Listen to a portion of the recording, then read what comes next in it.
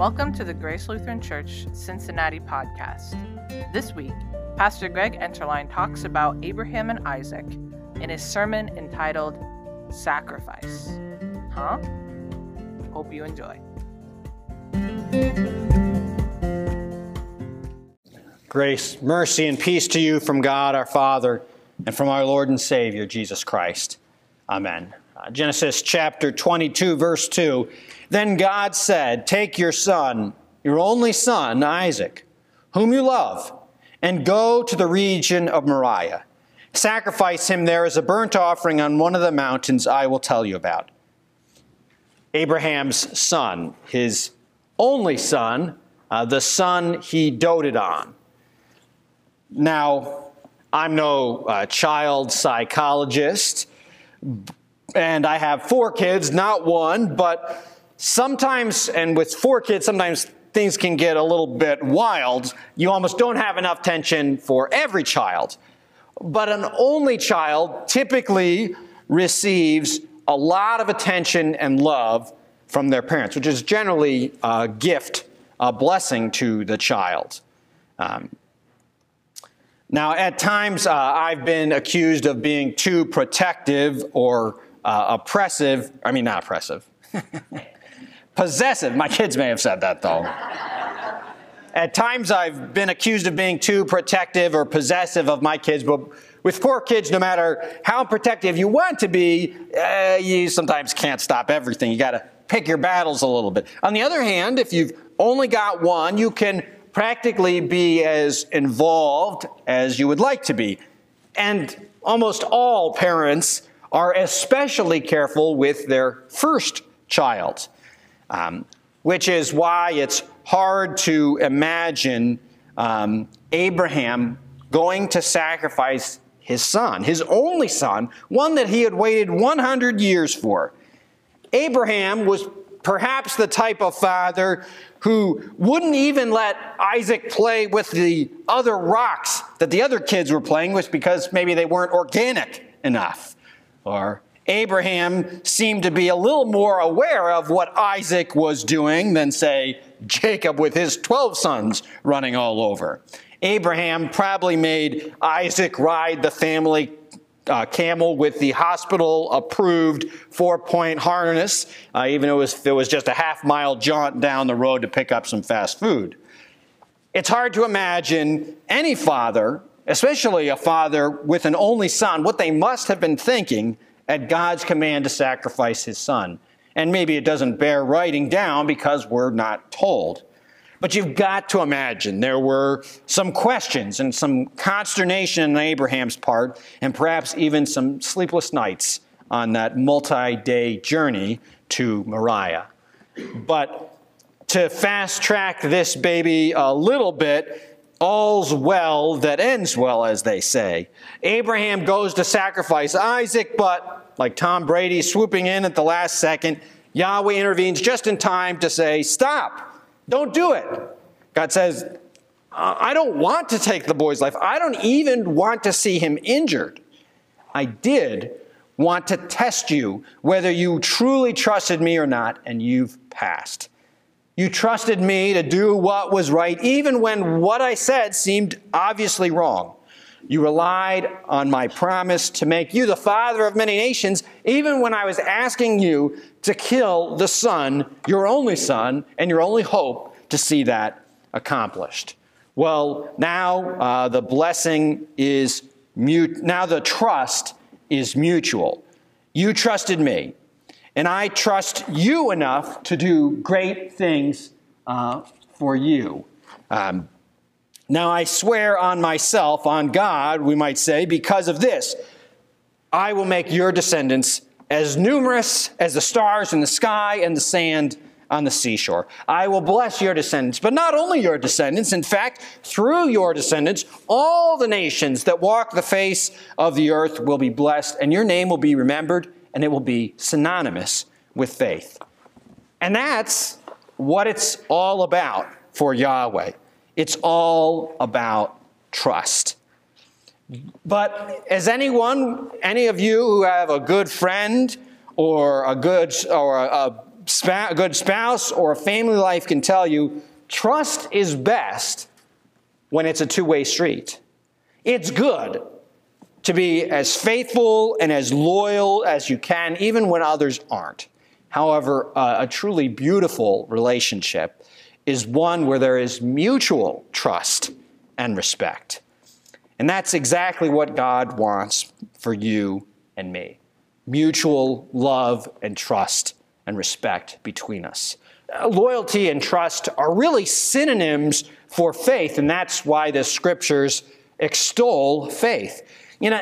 Faith is not a mindless trust in just whatever some higher up says. That's a terrible working definition for faith, at least according to the scriptures.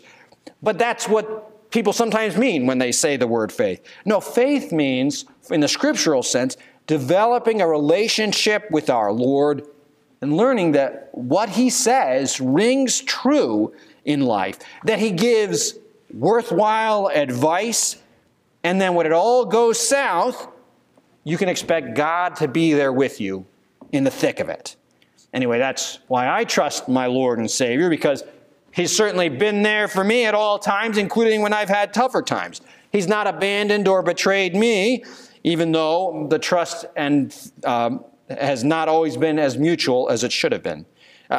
Plus, the more and more I experience and observe the world around me, the more fundamental and true the things that Jesus said really seem to me. At the beginning of this story, Abraham learned that the Lord sometimes requires sacrifice. But by the end of the story, it was reinforced to Abraham that he could trust Yahweh with, well, anything. The beginning of this story teaches us, likewise, that sometimes we have to make sacrifices to follow our Lord. Life itself sometimes requires sacrifice, and sometimes God may, probably will, ask us to sacrifice something that we cherish. Yet, sacrifice is not really about what God needs.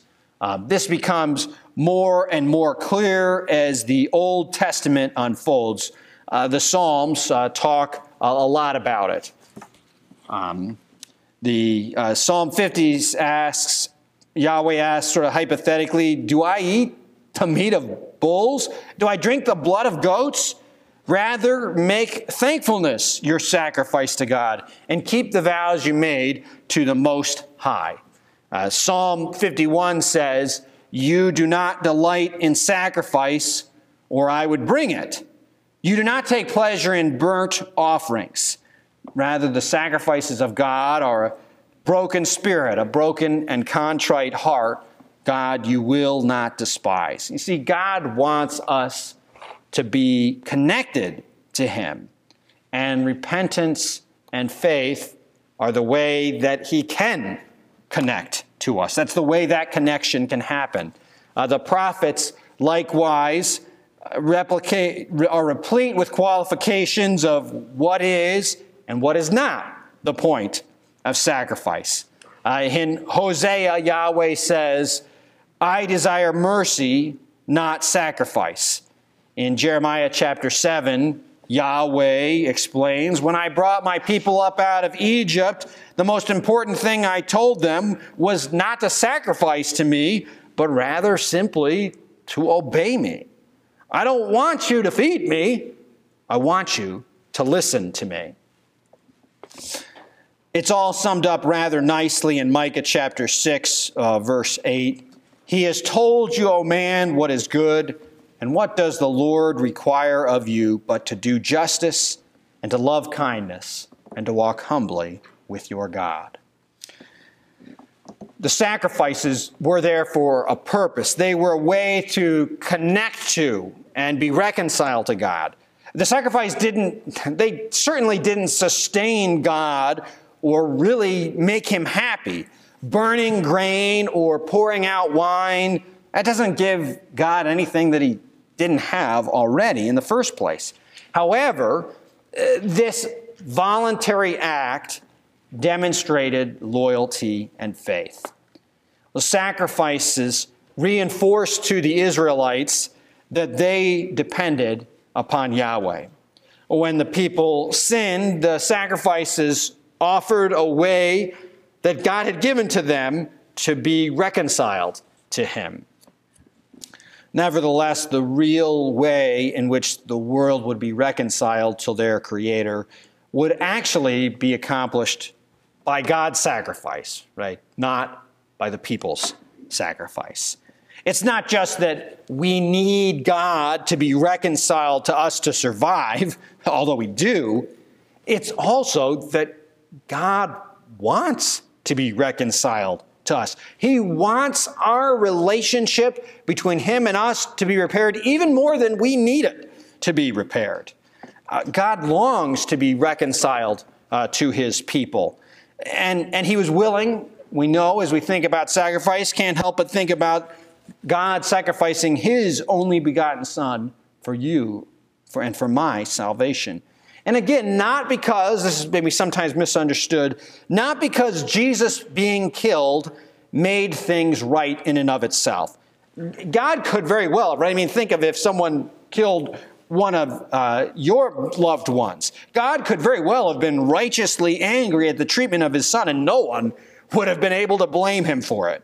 He could have wreaked a terrible vengeance upon this world for killing His innocent Son. But the Father chose not to. God the Father was not obligated to forget or forgive because of the cross.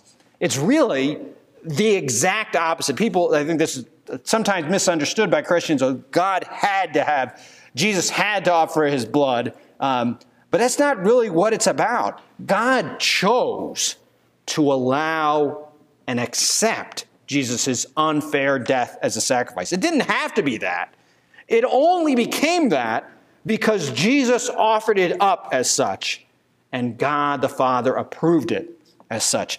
A sacrifice that Jesus made to show the world that He was not looking to be at war or seeking to attack us. Because if He wanted any sort of excuse, He would have had it in Jesus' innocent death. But this sacrifice shows rather that God does not want war, even when we want it with Him. God desires peace with you and me. And Jesus was so committed to offering mercy and forgiveness to us that He would do so even when a torturous death was the only way He could get through to us.